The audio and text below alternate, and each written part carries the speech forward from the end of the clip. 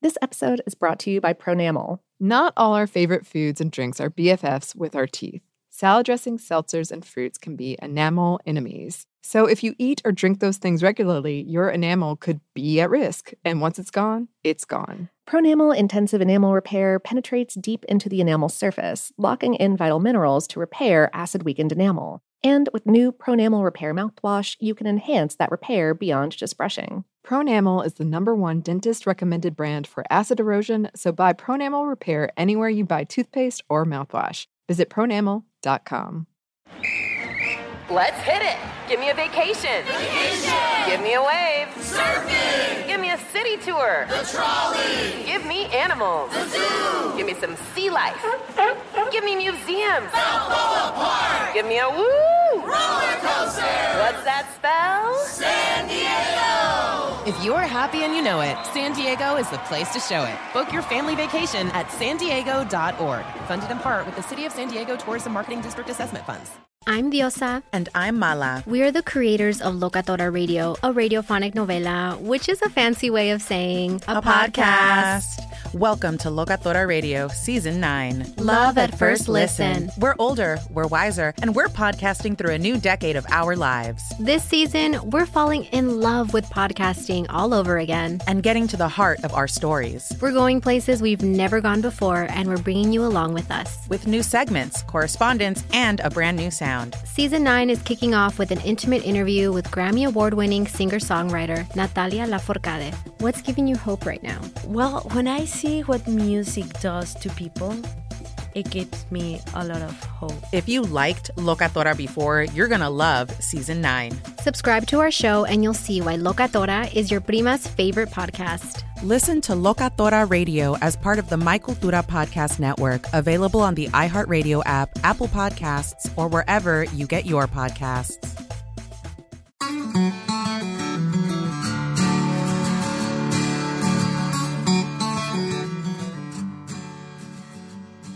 Hello and welcome to Savor, production of iHeartRadio. I'm Annie Reese. And I'm Lauren Vogelbaum. And today we have an episode for you about Pop-Tarts. Pop-Tarts. Yes. Yeah, not a sponsor. Not a sponsor. Nope. No. Any reason this one was on your mind, Lauren? Oh, it could have been anything. Yeah. I love that y'all are getting to experience like my slow descent into complete chaos. Yeah, it maybe the last time that I was searching for brands, and we landed on Pop Rocks. At large. There was, yeah. I was like, ooh, different quest, different day, and now is the day. Now is the day, and this one, as with many of these brand episodes, is super fun. Oh yeah, it goes all over the place. It's just they're always such a delight to research. They are, and then I feel weird about feeling so like enthused about a commercial product. Yeah, I'm like, oh man, capitalism, so good. 'Tis the season, Lauren. Heartwarming. Well, it's just so interesting, though. Like, there's something that is fascinating to me about someone, a company, an entity, or just people who work for that company who are so into a product, who think so deeply about all of the marketing and all of the flavors and all of these different ideas that they tried, which, by the way, we're going to discuss. They tried a lot of different things with Pop-Tarts. They did. It's just really fascinating to me. Yeah, that like Pop-Tarts, of all things, like something that is to us, or I mean to me anyway, so kind of like back of mind and benign. Yes. Like it's just not really like I'm never really thinking about Pop-Tarts. Well, we have a great Jerry Seinfeld fact for you at the end of this one about that. But yeah, I think I've talked about this before. I I don't dislike Pop-Tarts, but they're definitely not my thing. They've never been my thing except for a very, very brief period in middle school, I think. Oh, middle school. Ooh, wow. I wasn't Mhm. allowed to have them when I was growing up. It was one of those like banned processed foods that my dad was like, no. Like jarred Cheese Whiz, yes. Yeah. Pop-Tarts, ridiculous. Which meant that when I went to college, I was like, okay, I need to try all of these. And I did have like a little bit, like a couple years in college where I think the brown sugar and cinnamon non-frosted Pop-Tarts, those were my thing. And I don't think I ever heated them up. Just, yeah. I didn't either, but I wish I had. I think I would have liked them more if I had. There was a kind of, I always found that there was something about that like sort of chemical flavor that you get from them that sort of intensifies when they're warm, and I didn't appreciate that. So okay. Well, it's interesting because when I went through my Pop-Tart phase, strawberry was definitely my favorite. Okay. But I ate them cold. I went through a much bigger toaster strudel phase. Oh, right. Which is hilarious because I read so many articles about like why have no other products been able to compete with Pop-Tarts, and toaster strudel was a big one where they're like, no, it didn't succeed. Never took off. Yeah.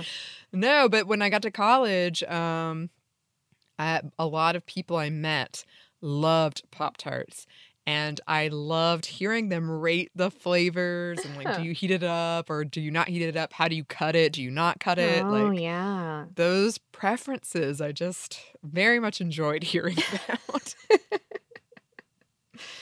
Oh my gosh. And people do love them. Oh my goodness. Oh, yeah. Which I guess brings us to our question. I suppose so. Pop-Tarts.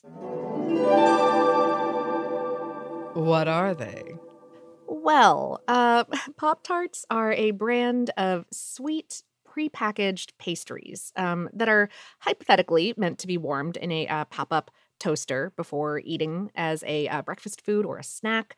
They come in a number of flavors and formats, but generally what you're talking about when you're talking about Pop-Tart is a flat rectangle of like firm to crumbly cookie type dough. Like biscuit type dough, maybe.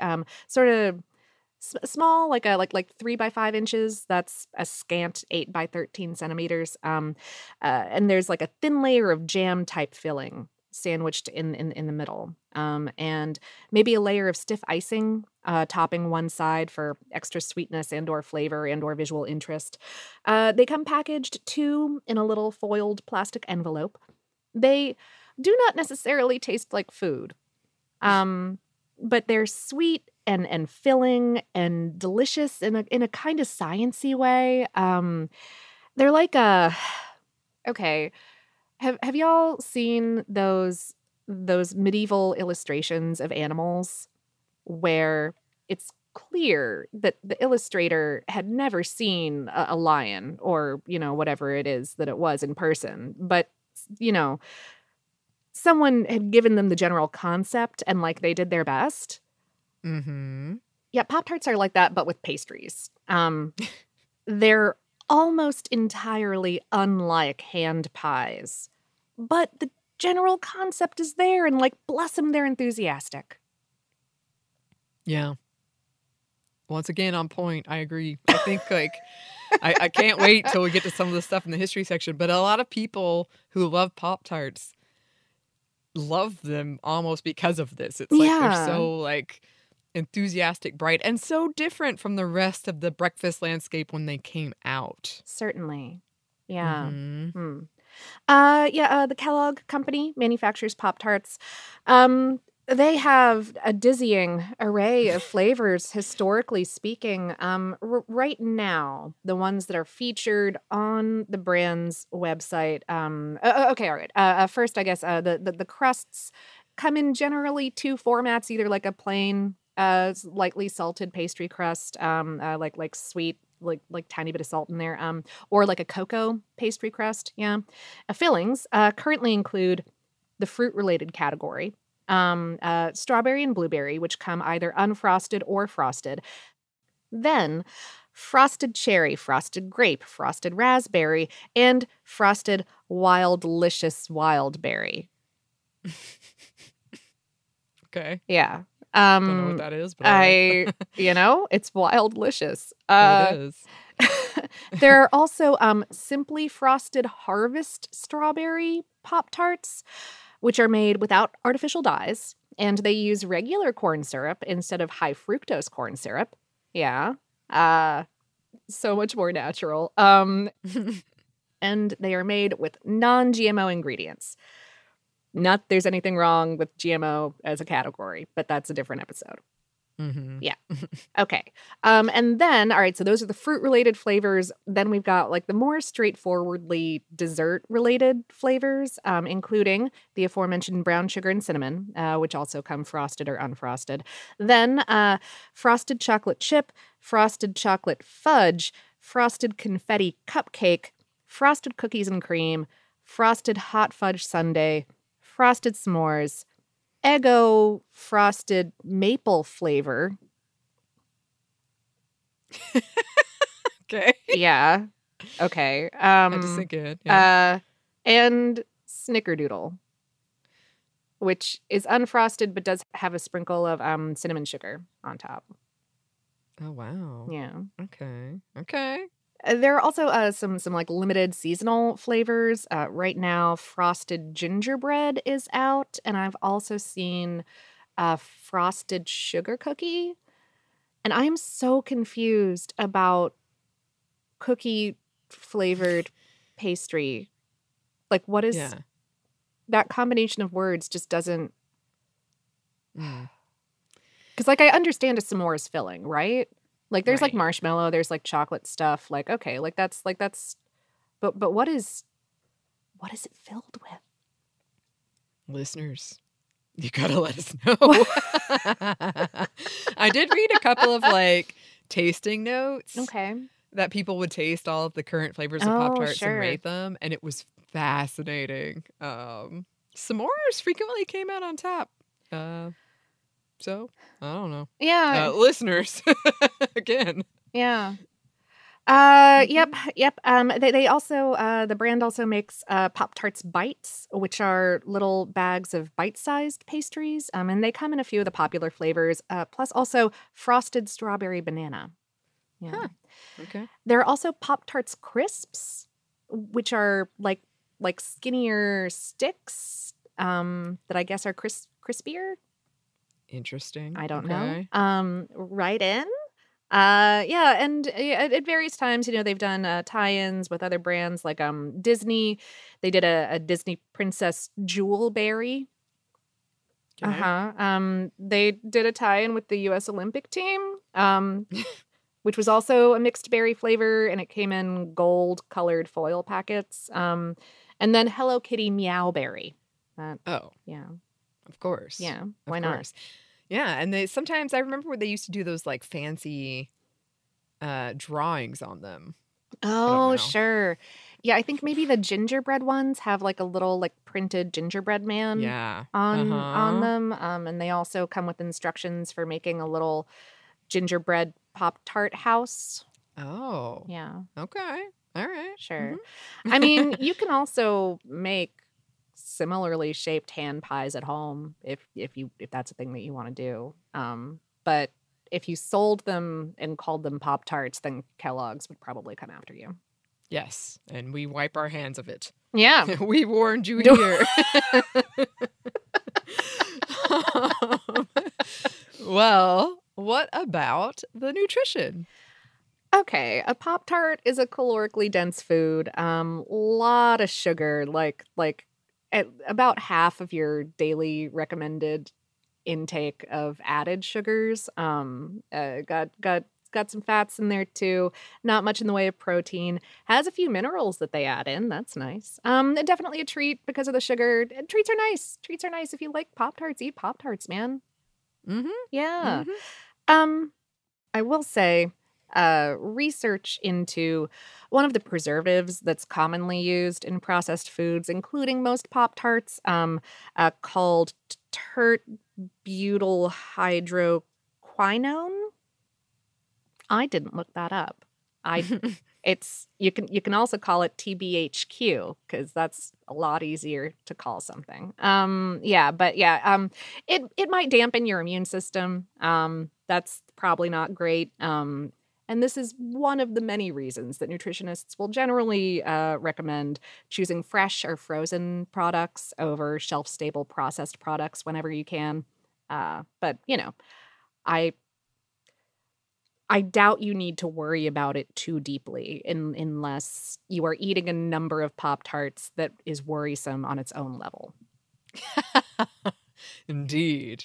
Well, speaking of, we do have some numbers for you. Goodness, we do. And some of them are quite astounding. Yeah. Sales of Pop-Tarts reached $800 million in 2013. Okay. According to some sources, Kellogg's sells more than 2 billion Wow. Pop-Tarts each year. And this is pretty amazing since they're primarily distributed in the U.S., like mostly the U.S. Yeah. But they are also in Canada, the UK, and Ireland. And at one point, Australia and New Zealand, though.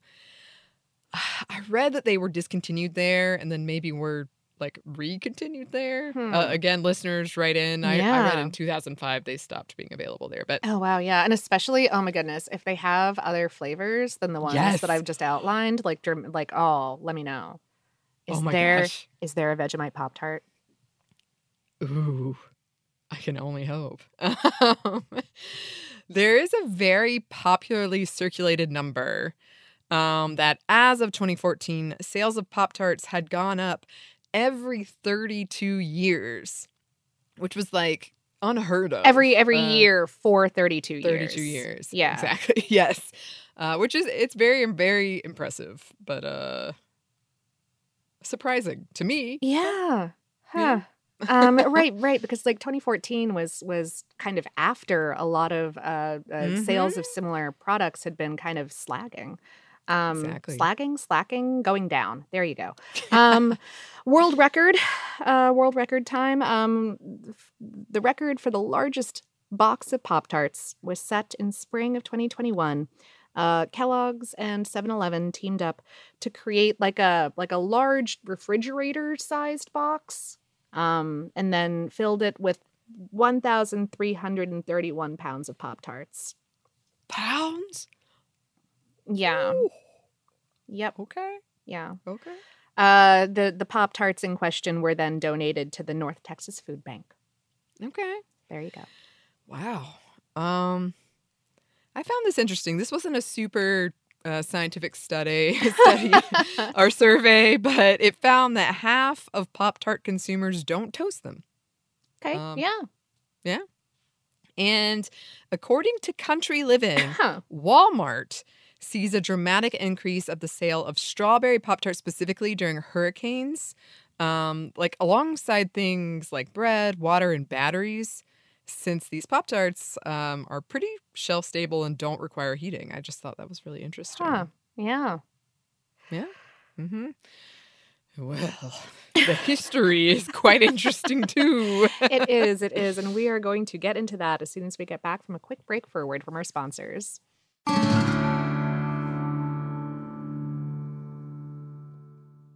This episode is brought to you by Pronamel. Not all our favorite foods and drinks are BFFs with our teeth. Salad dressings, seltzers, and fruits can be enamel enemies. So if you eat or drink those things regularly, your enamel could be at risk. And once it's gone, it's gone. Pronamel Intensive Enamel Repair penetrates deep into the enamel surface, locking in vital minerals to repair acid-weakened enamel. And with new Pronamel Repair mouthwash, you can enhance that repair beyond just brushing. Pronamel is the #1 dentist-recommended brand for acid erosion, so buy Pronamel Repair anywhere you buy toothpaste or mouthwash. Visit pronamel.com.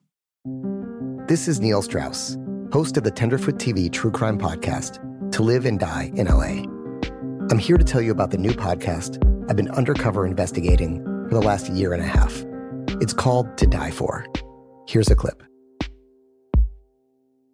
All these girls were sent out into the world and they were told, try to meet important men, try to attach yourself to important men. The voice you're hearing is a Russian model agent telling me about spies sent out to seduce men with political power. the war in Ukraine is also being fought by all these girls that are all over important cities.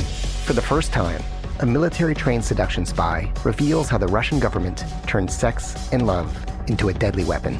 If you want to kill your target, it's easy. You just seduce him, take him somewhere, start having sex, and then he's very vulnerable, so you can kill him easily. To Die For is available now. Listen for free on the iHeartRadio app, Apple Podcasts, or wherever you get your podcasts. I'm preaching to somebody today who is waiting for God to give you your next step.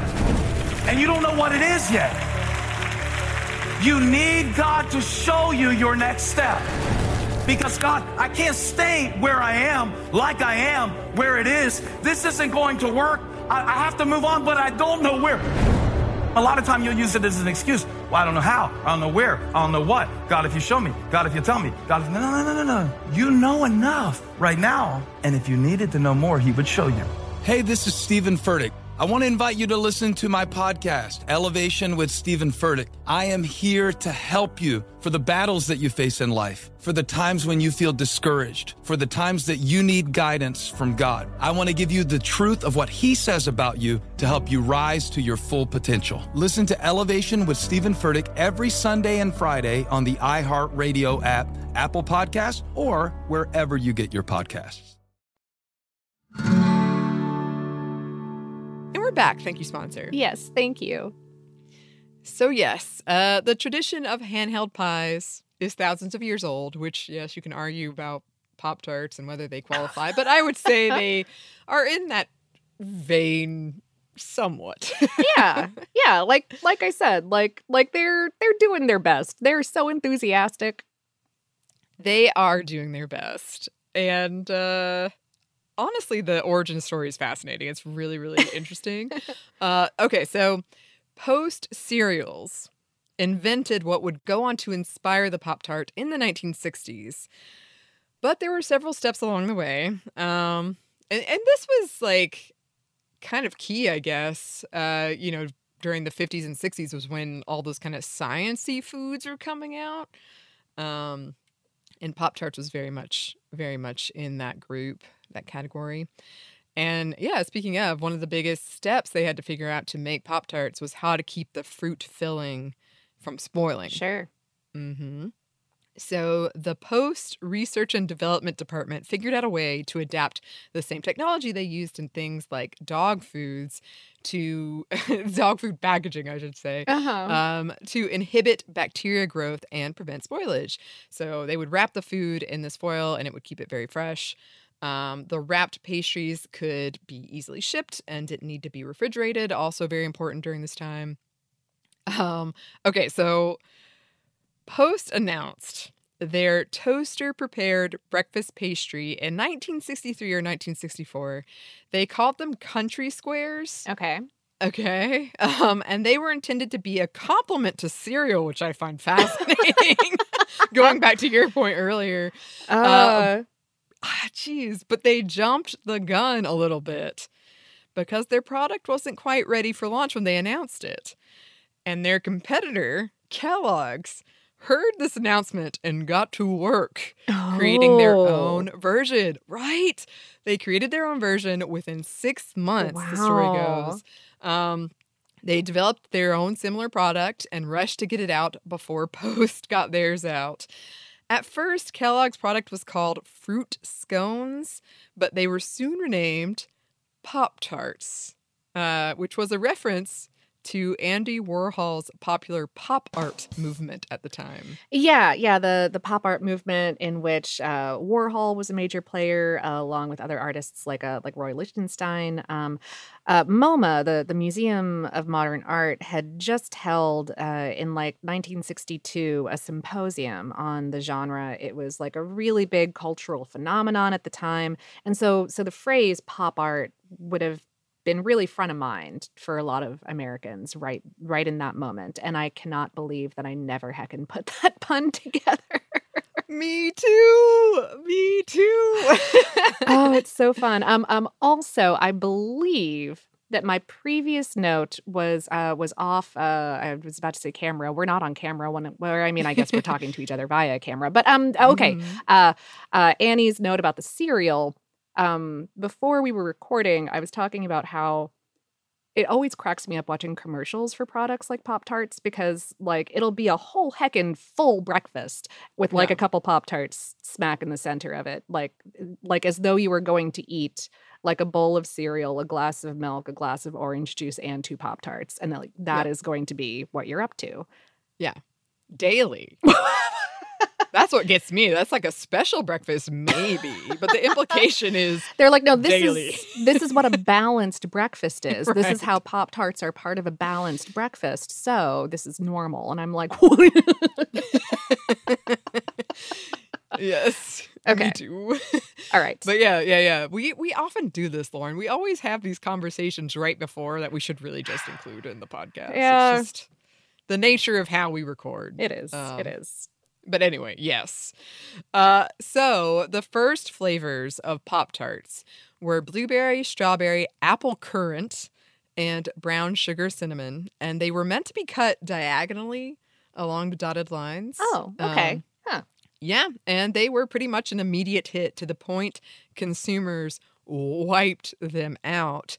It was sold out within 2 weeks after its first shipment, and they were first introduced in test markets in Ohio, specifically Cleveland. Oh. But after this great reception, they went national in 1965. I do love the Pop-Tart official website. Is very snarky in a way that's fun.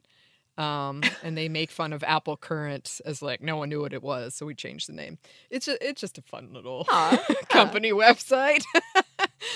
And speaking of, it's very, very interesting to me that this official website, Kellogg's timeline of Pop-Tarts on it, claims that the company's chairman tasked some employees with creating a breakfast pastry riff on jam and toast in 1963. So that doesn't quite match up is what I'm saying. Yeah, it sort of takes that like mercenary Pop-Tart development versus post. Yes, which is another interesting thing. You can read a lot of interviews with a man named Bill Post, who is not related to the Post company. Very confusing, by the way. And he was at the heart of coming up with the process of making these Pop-Tarts, these pastries. According to him, Kellogg contacted him in 1964. So again, the dates are a little messy.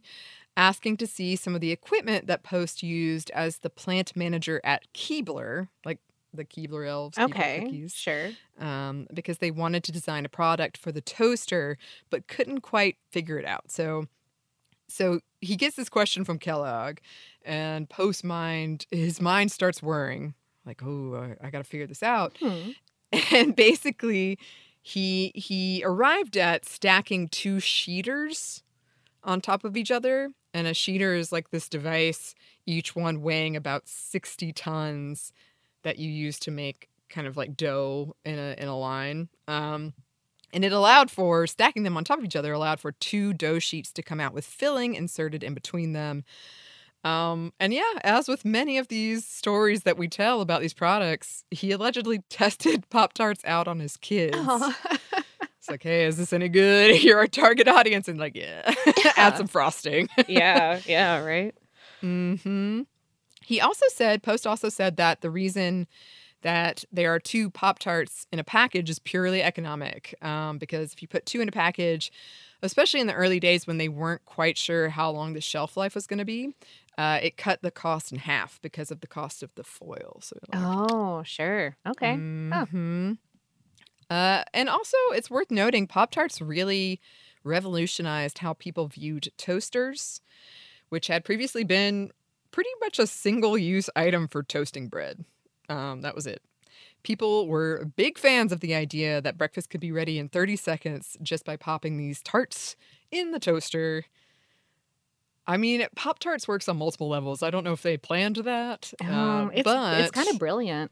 It really is. It really is. But yeah, after that, other companies were like, what else can we put in the toaster? Yeah. Because Kellogg's rushed Pop-Tarts out, they were still refining the product in the early days. They hadn't had time to test if frosting could withstand the toaster. So that's why at first they were unfrosted.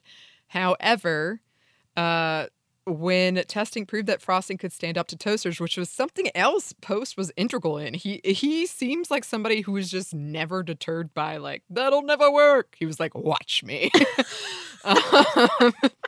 Watch me and my kids who want frosting on their Pop-Tarts.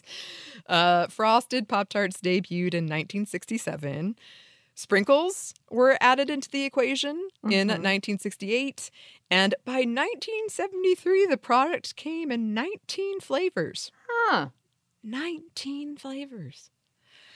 Whew. That's another thing we were talking about before we started recording. Like the Pop-Tart humans play fast and loose with flavors. Really do. They are not afraid of innovation. They just go for it. Yep. Enthusiastic. It's very, very interesting. We're going to talk about that more later. But it's interesting to me that they will introduce a flavor or a product idea, and within months we'll be like, yeah, all right. Didn't work. Okay. Enough of that one. Moving on. Moving on. Yep. And then there's a group of people who love it and like campaign to get it back. Yeah. It's just, oh my gosh. Okay. As more women entered the U.S. workforce in the 1980s and 1990s, sales of Pop-Tarts jumped. And this is really interesting because we've talked about that time period before. It's an interesting intersection of people were really wanting healthier items, but also convenience was so important. And Pop-Tarts was able to ride this kind of healthy train for a while, which is something else we're going to talk about. Over the years, Pop-Tarts have been the source of several lawsuits, some of which, we're going to briefly cover. One of the first took place in 1992 when a man sued Kellogg's after a Pop-Tart got stuck in his toaster and caught fire. Yes, the case caught national attention when a humor columnist wrote about a Pop-Tart catching fire in his own toaster. This was such a story at the time. Texas A&M University professor Joseph Delgado did a somewhat playful experiment in 1994 that found that strawberry Pop-Tarts could produce flames over a foot high when left in the toaster too long. You can find the study. It's complete with pictures. It is really fun. It wasn't so fun for Kellogg's, though, because it resulted in a wave of lawsuits and prompted Kellogg's to add this warning to the product.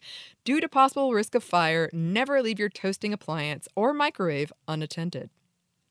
And this whole thing was sort of mocked in comedian Brian Regan's bit, Pop-Tart Shouldn't Have Instructions, where he just reads the instructions of Pop-Tarts to comedic effect. Okay, so yes, Kellogg's has tried a lot when it comes to Pop-Tart flavors and different iterations of their products. Many that did end up discontinued. Limited flavor offerings got going in the 1990s. Pop-Tart Crunch cereal was introduced in 1994, which it looks like Wheaties, but Pop-Tarts. Okay, all right, sure. Yeah, Go-Tarts. I remember Go-Tarts, which was a thicker, narrower product, were introduced in 2006, but were discontinued in 2008. They've also tried all kinds of things when it comes to advertising, including a Pop-Tart pop-up in Times Square. Okay, yeah. Had Pop-Tart sushi. Yeah. No. Yeah. And there, I found a whole essay about the history of their marketing, and it was really fascinating. So if that's something you're into, I recommend looking it up because they got some interesting, there was a lawsuit around that as well. Yeah. The 90s is also when Pop-Tarts started to go international, first in the UK, where they were fairly successful, but nowhere near like the US market. Again, listeners, please write in. The U.S. military dropped 2.4 million Pop-Tarts over Afghanistan in 2001. This was not part of the weapons program. This was part of a program to deliver rations amidst the supply chain cutoffs that the U.S. had instigated as part of its war effort. So the rations did also include things like rice and beans, peanut butter and jelly, and they termed the Pop-Tarts an icebreaker. That's a direct quote, to introduce the Afghan people to American food. And that is the most embarrassing sentence I think I've ever said out loud. Yeah. Mm-hmm. And we've said many embarrassing sentences. Basically all of them. Yeah, so that happened. That did happen. And then more lawsuits.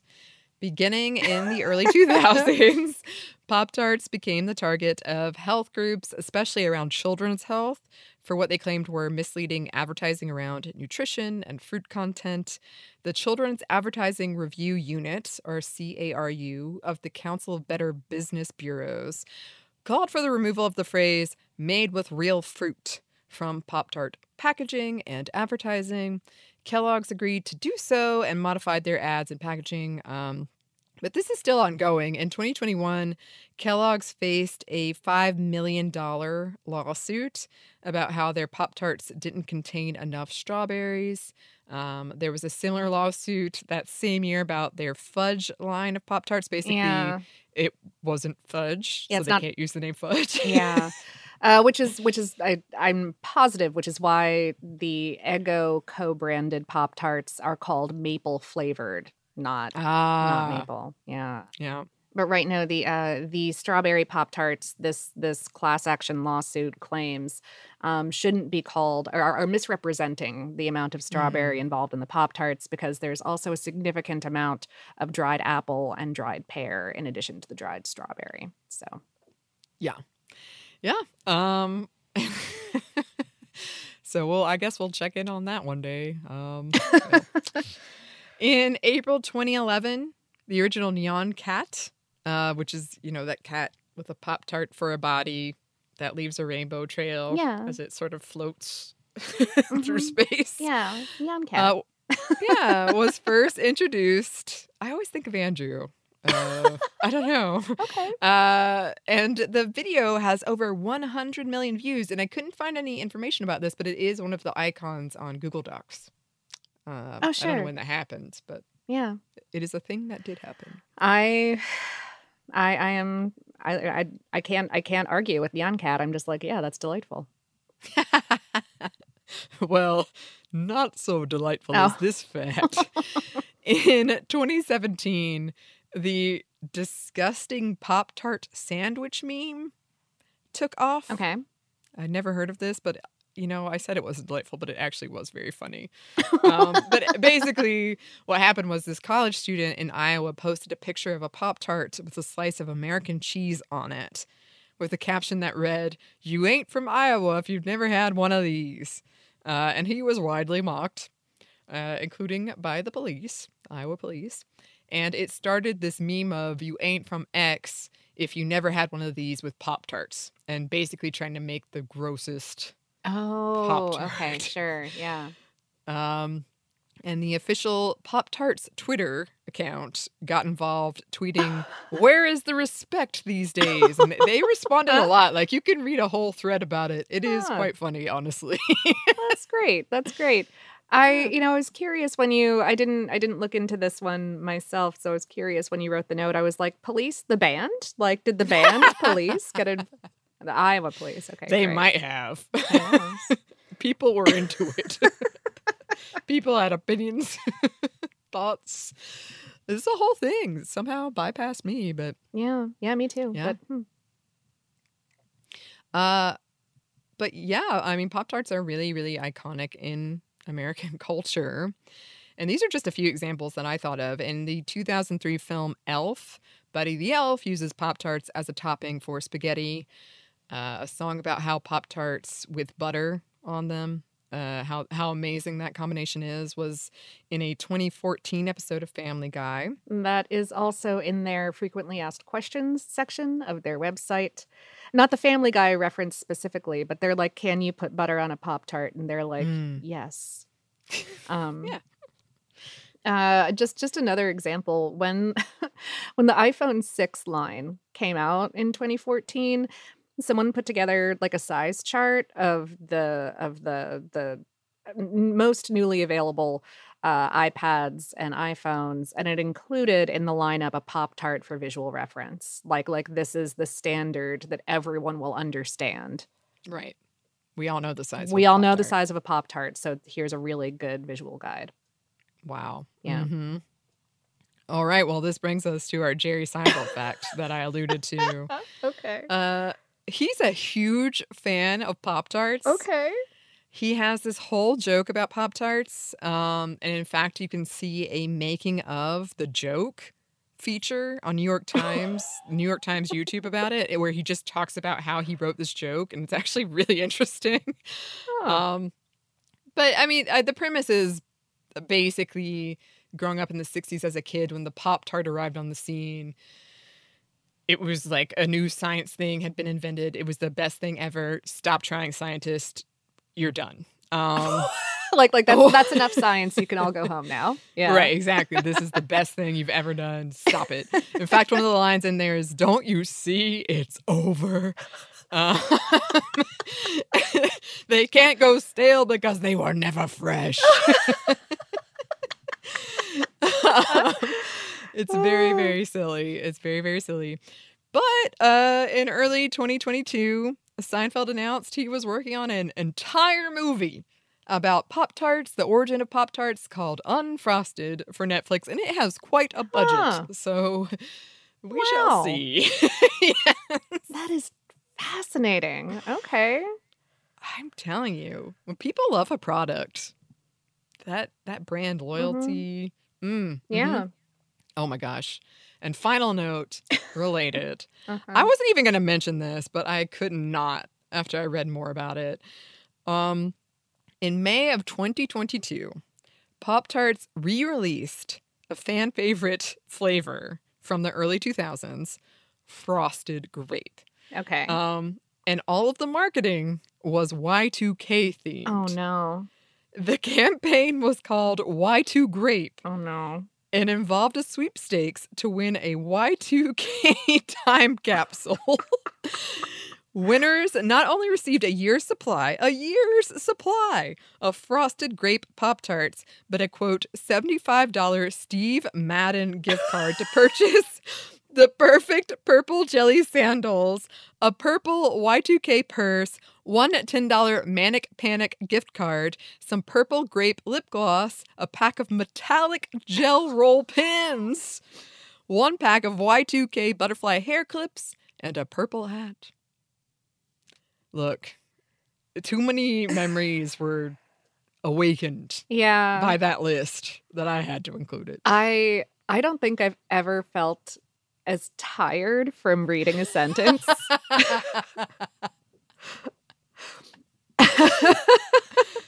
I was like, oh, my arthritis. Oh, heck. I still got my gel pins and my butterfly clips.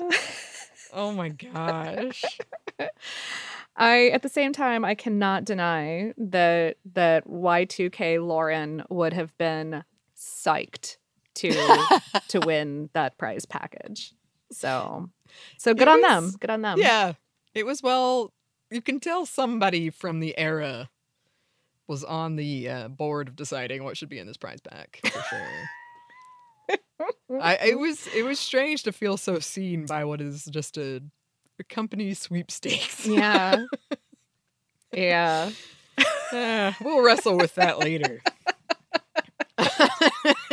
Again, right? Like it's so weird. I'm like, yeah, no, capitalism is really doing its job, because I found this heartwarming. Like I was like, oh, that's so sweet. Like that's like they really got their finger on it there. Yeah.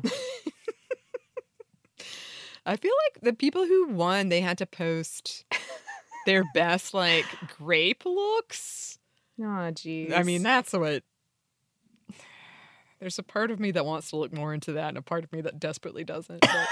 But,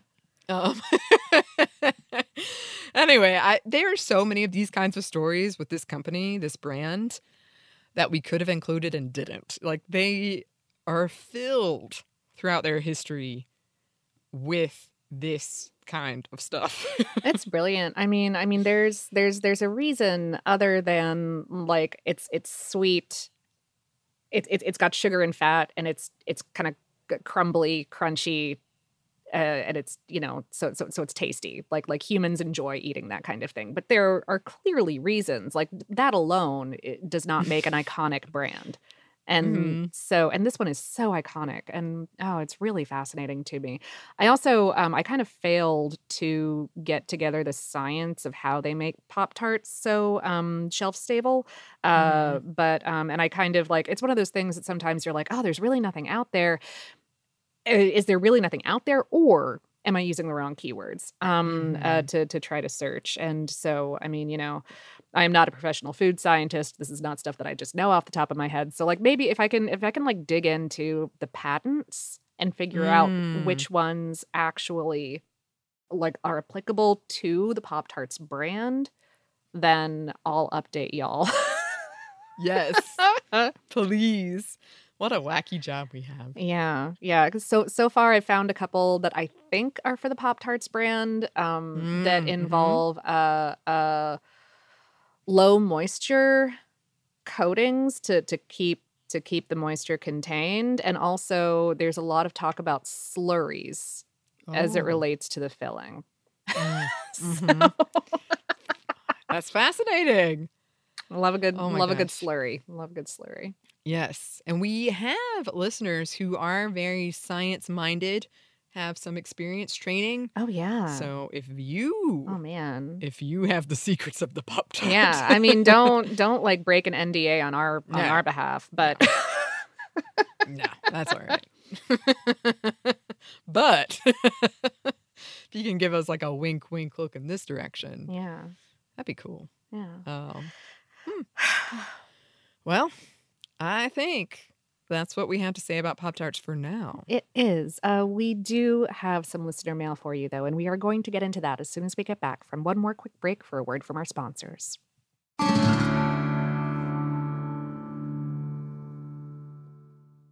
This episode is brought to you by Pronamel. Not all our favorite foods and drinks are BFFs with our teeth.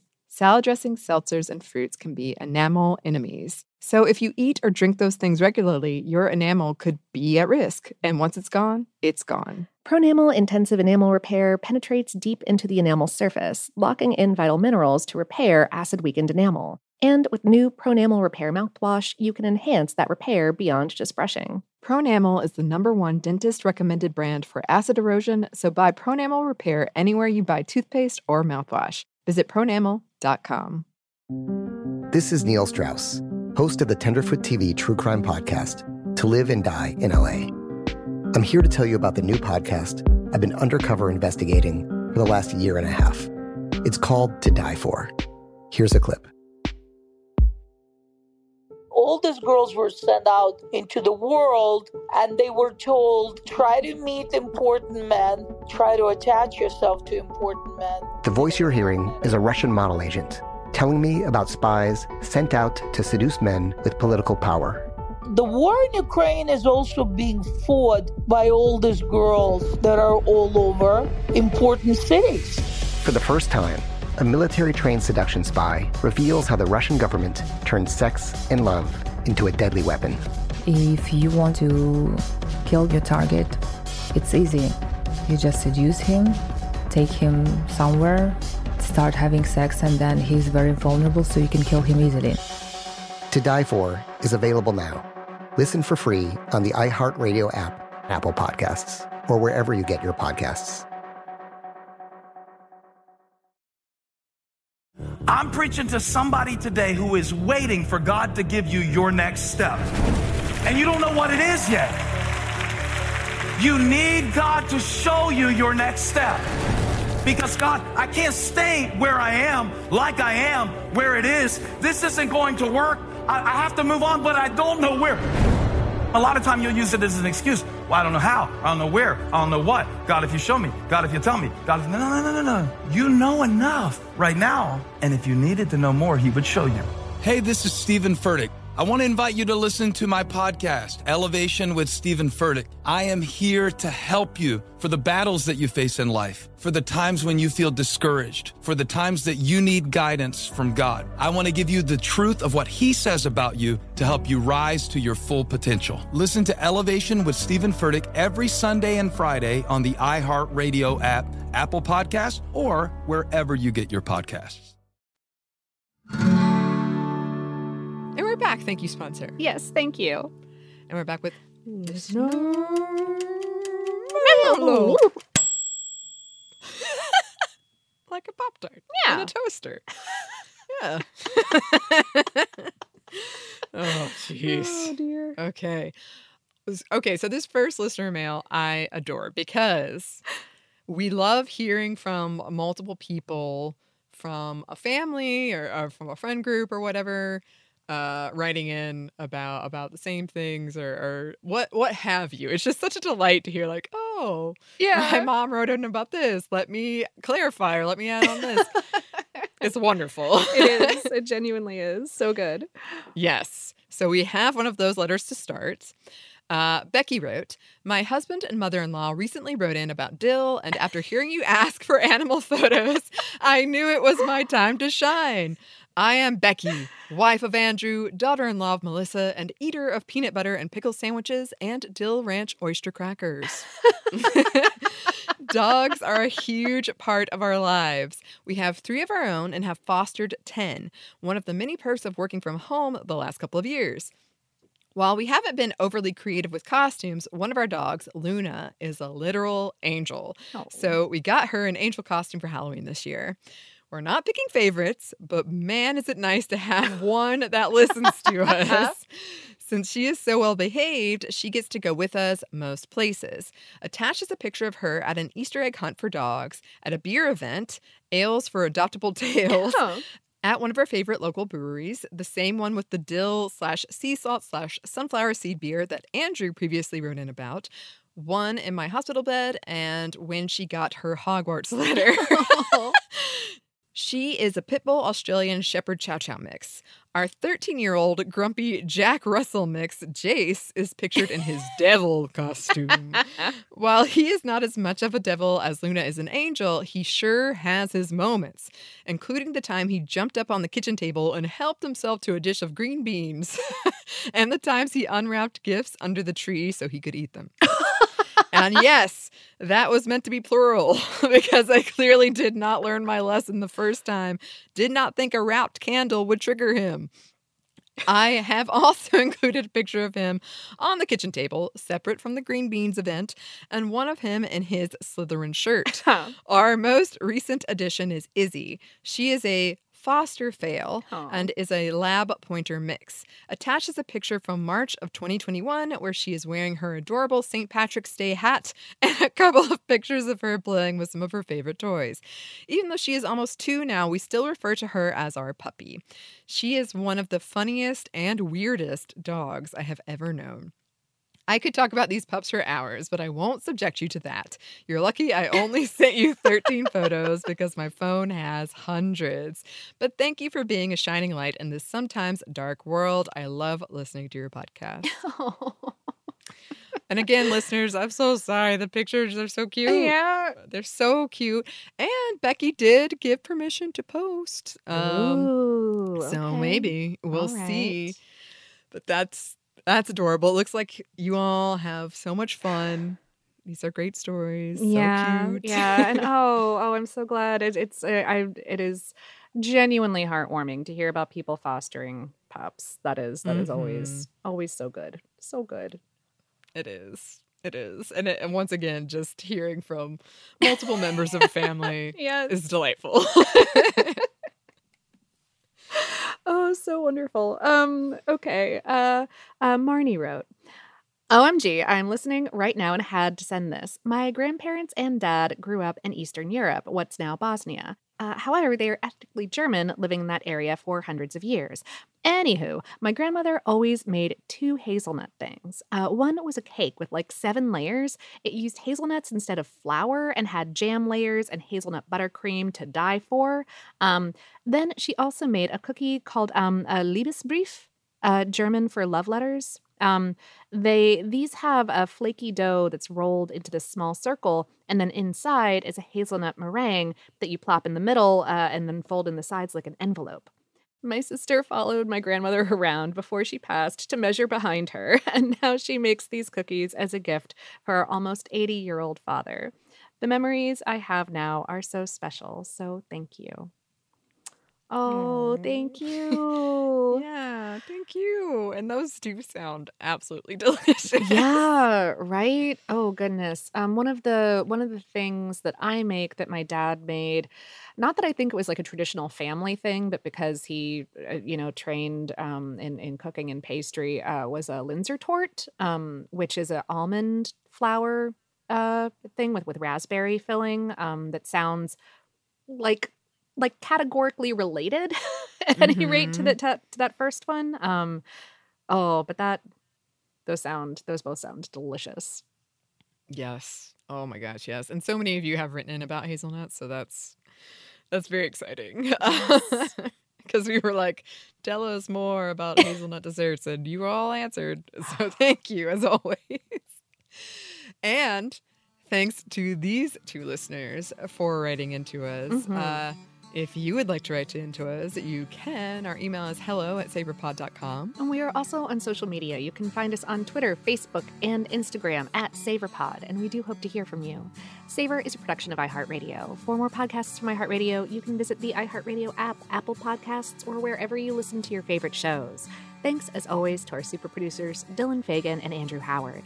Thanks to you for listening, and we hope that lots more good things are coming your way.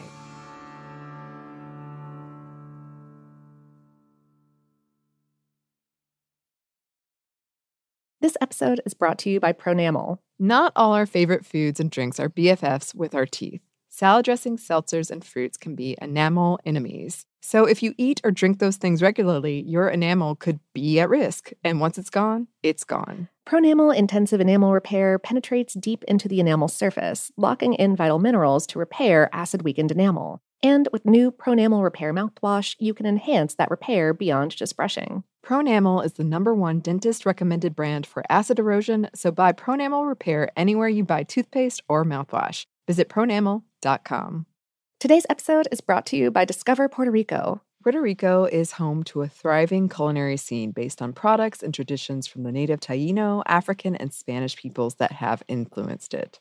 When you go, there are a host of restaurants, bars, breweries, distilleries, farms, and coffee houses to dig into, from 5-star experiences to local favorites. No passport required for U.S. citizens and permanent residents. Learn more and plan your trip at discoverpuertorico.com.